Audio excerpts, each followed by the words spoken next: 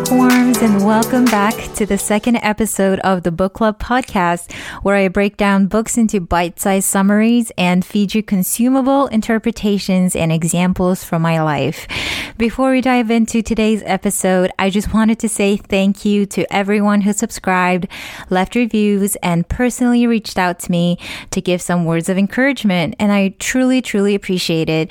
And if you haven't subscribed, be sure to do so to stay up to date.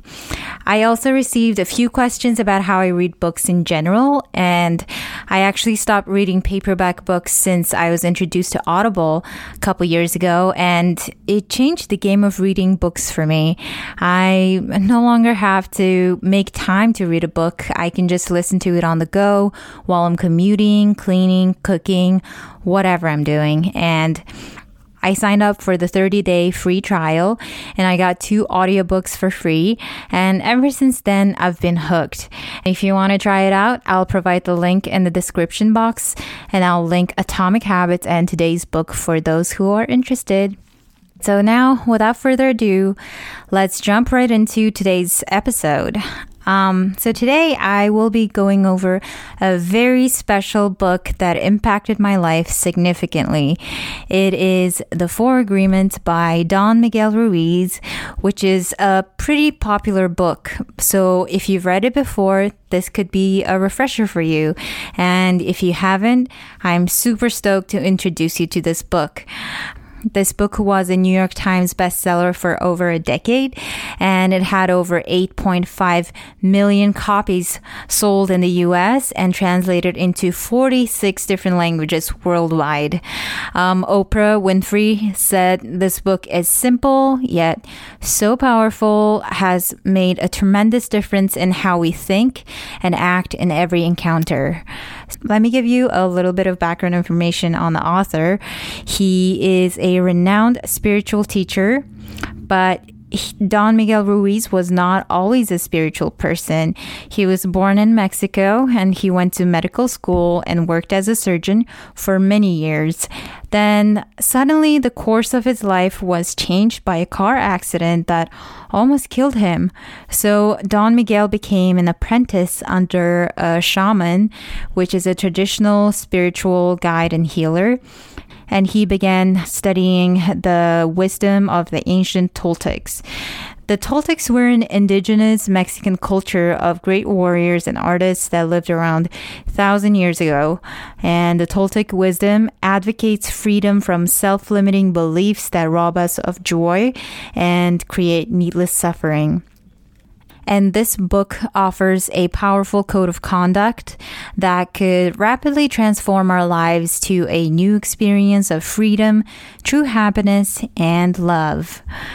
The book consists of 4 chapters, the 4 agreements. Ruiz opens the book by introducing the notion of the dream of the planet, which is a collective dream consisting of humanity, family, and community. This can be further divided into culture, societal beliefs, religions, and laws.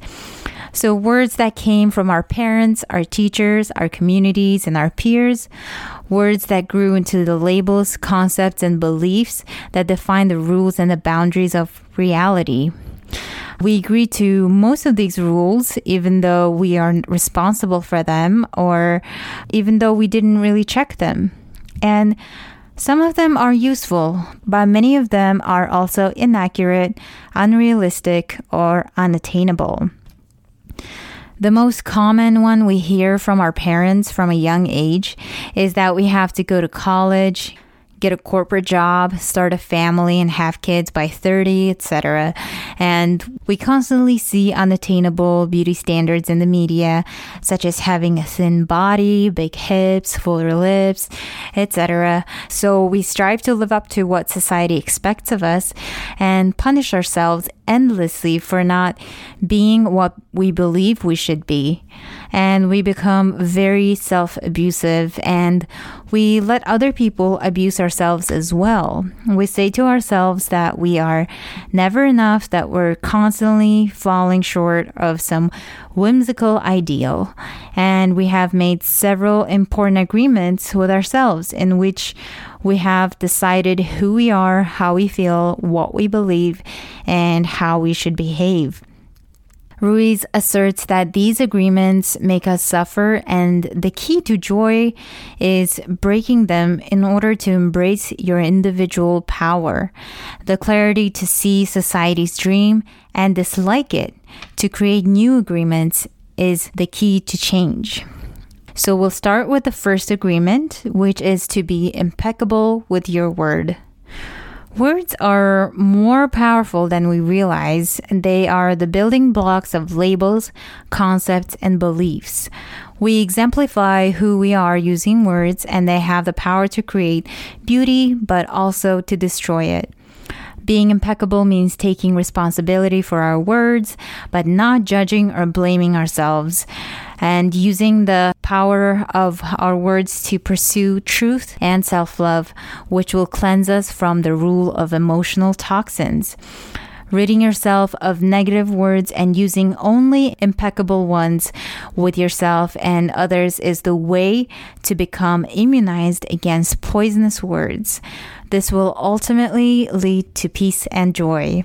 The word is so powerful that one word can change a life or destroy the lives of millions of people. Some years ago, one man in Germany, by the use of the word, manipulated a whole country of the most intelligent people, and he led them into world war with just the power of his word. He convinced others to commit the most atrocious acts of violence, and he activated people's fear with the word. And like a big explosion, there was killing and war all around the world. You can probably guess who that German man is. Hitler's words based on fear-generated beliefs and agreements will be remembered for centuries.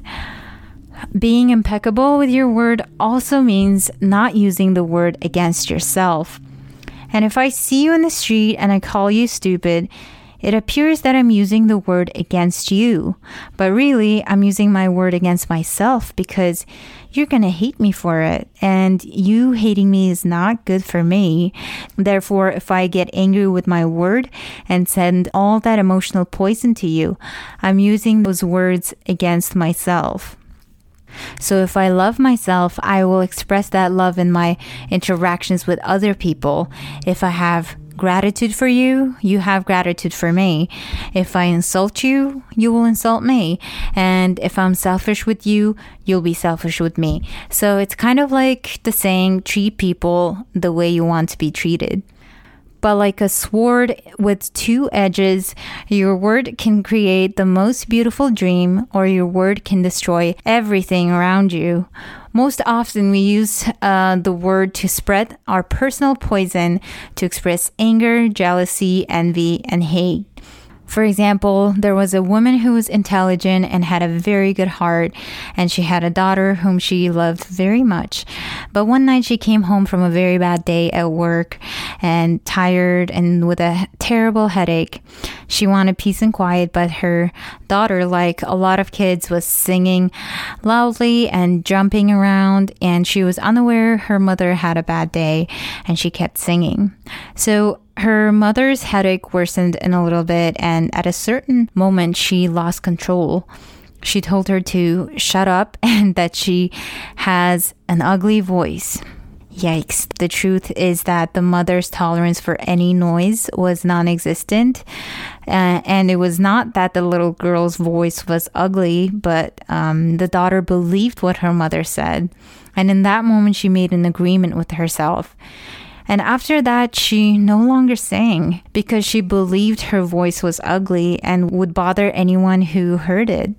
She became shy at school, and if she was asked to sing, she refused. Even speaking to others became difficult for her. Everything changed in the little girl because of this new agreement. She believed she must repress her emotions in order to be accepted and loved. But whenever we hear an opinion and believe it, we make an agreement, and it becomes part of our belief system. With this example, the girl grew up, and even though she had a beautiful voice, she never sang again. That's really sad, but that's definitely something we do to our loved ones in the spur of the moment. Similar thing happened to me actually when I was young. My sister had a beautiful voice and we loved singing together, but every time my mom heard us singing, she would make it clear that my sister sounded better and that I wasn't as good at singing as her. And I believed her because she's my mom, and I trust her with all my heart. So since then, I stopped singing for many years, although it's something I really enjoyed doing. But now that I'm older and a bit wiser, I can understand her opinion was not necessarily the truth, and I shouldn't have taken it so personally. And now I sing my heart out at karaoke places and I love it. We give people these types of opinions and they carry that for years and years, and most of the times we are not aware of it. That's why the author says that we must forgive them if that ever happens to us. Hence, my mom was forgiven. So the worst form of black magic is actually gossip. Gossip is black magic at its very worst because it's pure poison. When we were children, we heard the adults around us gossiping all the time, openly giving their opinions about other people. And they even had opinions about people they didn't know. Emotional poisons were transferred along with opinions, and we learned this as a normal way to communicate. Gossiping has become the main form of communication in our society over the years, and it has become the way we feel close to each other because it makes us feel better to see someone else feel as badly as we do. And it's just like the saying, misery likes company, and people who are suffering in hell don't want to be all alone. For example, you're beginning a new class with a new teacher and you have looked forward to it for a long time. And on the first day of class, you run into someone who took the class before and he carelessly tells you that the instructor was horrible and he was a pervert just because he failed the class.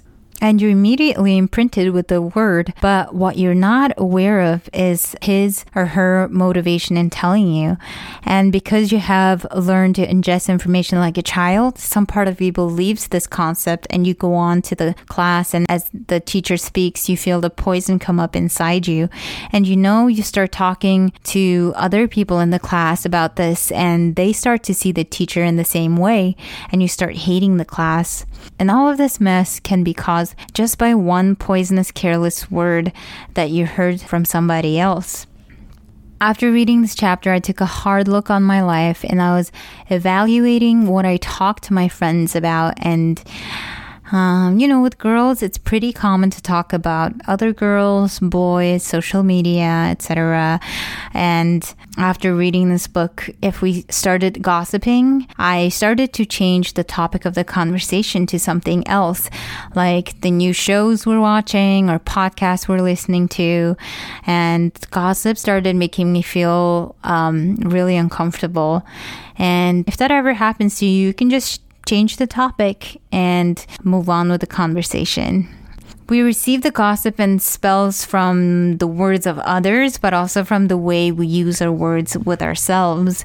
We talk to ourselves constantly, and most of the times we say things like, oh, I look fat, or I look ugly, my skin looks awful, I'm stupid, I'll never be good enough. And I am definitely one of those people, and I bring myself down a lot. And after reading this book, I realized what I've been doing to myself. I've been bullying myself for a long time. And instead of using black magic, we can use white magic, starting with ourselves. We can tell ourselves how wonderful we are, how great we are. And we can use the word to break all those teeny tiny agreements that make us suffer. And the author says it's possible because he did it, and he says that he is no better than us. It's definitely been a process for me, but I try doing it every day. And I've been starting my day with 3 things that I'm grateful for, or 3 of my top qualities. And that has been really effective so far, as I feel more motivated and confident starting my day. And I encourage you to try this out as well. Now let's move on to the second agreement, which is don't take anything personally. Personal importance or taking things personally is the maximum expression of selfishness because you make the assumption that everything is about you and nothing other people do is because of you. It's because of themselves. And even when the situation seems so personal, even if others insult you directly, it has nothing to do with you. What they say, what they do, and the opinions they give are according to the agreements they have in their own minds. So for example, if someone gives you an opinion and says, "Hey, you look so fat," don't take it personally because the truth is that this person is dealing with his or her own feelings, beliefs, and opinions. And the person tried to send poison to you, and if you take it personally, then you take that poison and it becomes yours. Even the opinions you have about yourself are not necessarily true. And therefore, you don't need to take whatever you hear, even in your own mind, personally. We have a choice whether or not to believe those voices. And when we really see other people as they are without taking it personally, we can never be hurt by what they say or do. So we are no longer dependent on other people's behavior or careless comment. And even if others lie to you, it's okay because they're lying to you because they're afraid. They're afraid that you will discover that they're not perfect. It is painful to take that social mask off. And when I actually told one of my closest friends that I'm thinking about starting a book podcast, my friend said, "Hey, I don't think that's a great idea, especially if it's about books and people won't really be interested and your idea seems too simple and you're not going to succeed with that." And I took a minute and I tried not to take it personally because that person is saying something based on their own reality. And my friend is personally not interested in books and in their reality. They believe that everyone has the same perspective on reading books and listening to book podcasts. So I'm glad I didn't take it personally and gave up on it because so far I have received so many great feedbacks and I truly enjoy doing it. So don't ever take anything personally and let other people direct your life because you should be in control of your own life, your own emotions, and your own decisions. And with that, our second chapter ends and we'll move on to the third agreement, which is don't make assumptions. Assumptions are a trap because we're inclined to believe they are a representation of the truth. We tend to see and hear only what we want to. In a relationship, for example, each party can make assumptions about the other without clear communication. When their relationship falls apart, the two are shocked by each other's reality. Those relationships are most likely to succeed if the people don't make assumptions and have clear communication. Communication is definitely key to avoiding the pain that is caused by misunderstandings that are based on assumptions. Because we're so afraid to ask for clarification, we make assumptions and believe we're right about the assumptions. Then we defend our assumptions and try to make someone else wrong. It's always better to ask questions than to make assumptions. I'm sure you know the book 5 Love Languages by Gary Chapman. He explains that different people have different languages in which they give and receive love. For example, some people give and receive love through physical touch, others through gifts, and so on. So when one person expects to feel love in one way, but their partner naturally shows love in a different way, there can be a lot of misunderstanding and hurt.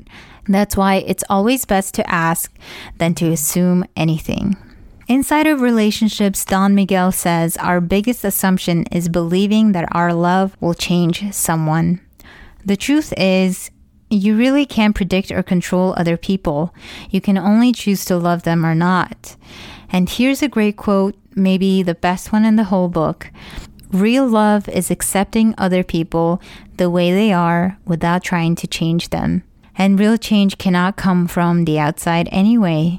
The best you could do is be a good role model for people around you. For example, if you want your partner to eat healthier, don't criticize them when they eat poorly. Instead, you could cook a healthy dinner so they experience firsthand that healthy food can taste delicious too. We naturally start to become more like the people we spend the most time around anyways. Doing our best can vary between situations, and we won't always be able to reach perfection, but we shouldn't feel shame or guilt when we don't. And we shouldn't act for awards either. But because we want to, awards will come naturally to us. And a good example of this comes from the story about Forrest Gump. He didn't have great ideas, but he took action. And he was happy because he always did his best at whatever he did. He was richly rewarded without expecting any rewards at all. Taking action is being alive, and it's taking the risk to go out and expressing our dream. And accepting the reality that we're doing our best makes us immune to inner guilt and the poison of others. I used to have a lot of anxiety and pressure to perform really well in exams and tests.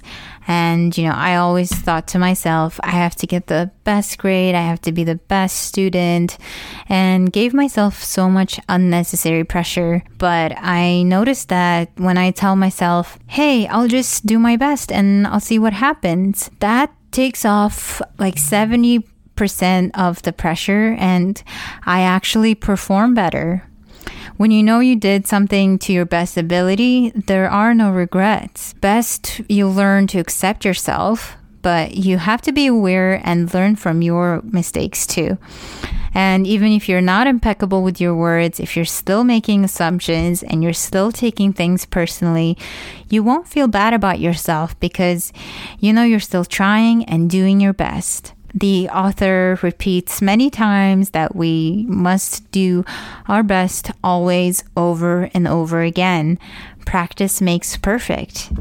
And Don Miguel Ruiz wants us to honor these agreements and make these agreements today. It's so simple and logical that even a child can understand them, but you should have a very strong will, because wherever we go, we find that our path is full of obstacles, and people will try to sabotage our commitment to these new agreements.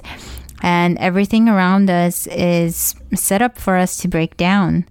And if you fail, don't judge yourself. Be tough with yourself, stand up, and make the agreement again. Okay, I broke my agreement to be impeccable with my word today, but I will start over again. I'm going to keep the 4 agreements just for today. I'll be impeccable with my word. I will not take anything personally. I will not make any assumptions, and I'm going to do my best. And it'll be difficult at first, but each day it will become easier and easier. And I can tell you guys, when you tell yourself that you'll honor these 4 agreements just for today, that takes off a lot of pressure. And that's how I started. And my life has been a lot simpler, and I've been a lot happier because I know that I'm following these incredible 4 agreements, and I am just a happier person. And that is the end of the 4th chapter. I hope you enjoy this episode, and feel free to let me know your progress following the 4 agreements. And don't forget to subscribe if you haven't already, and share it with a friend who might enjoy this episode or podcast. I'll see you guys in the next one. Bye.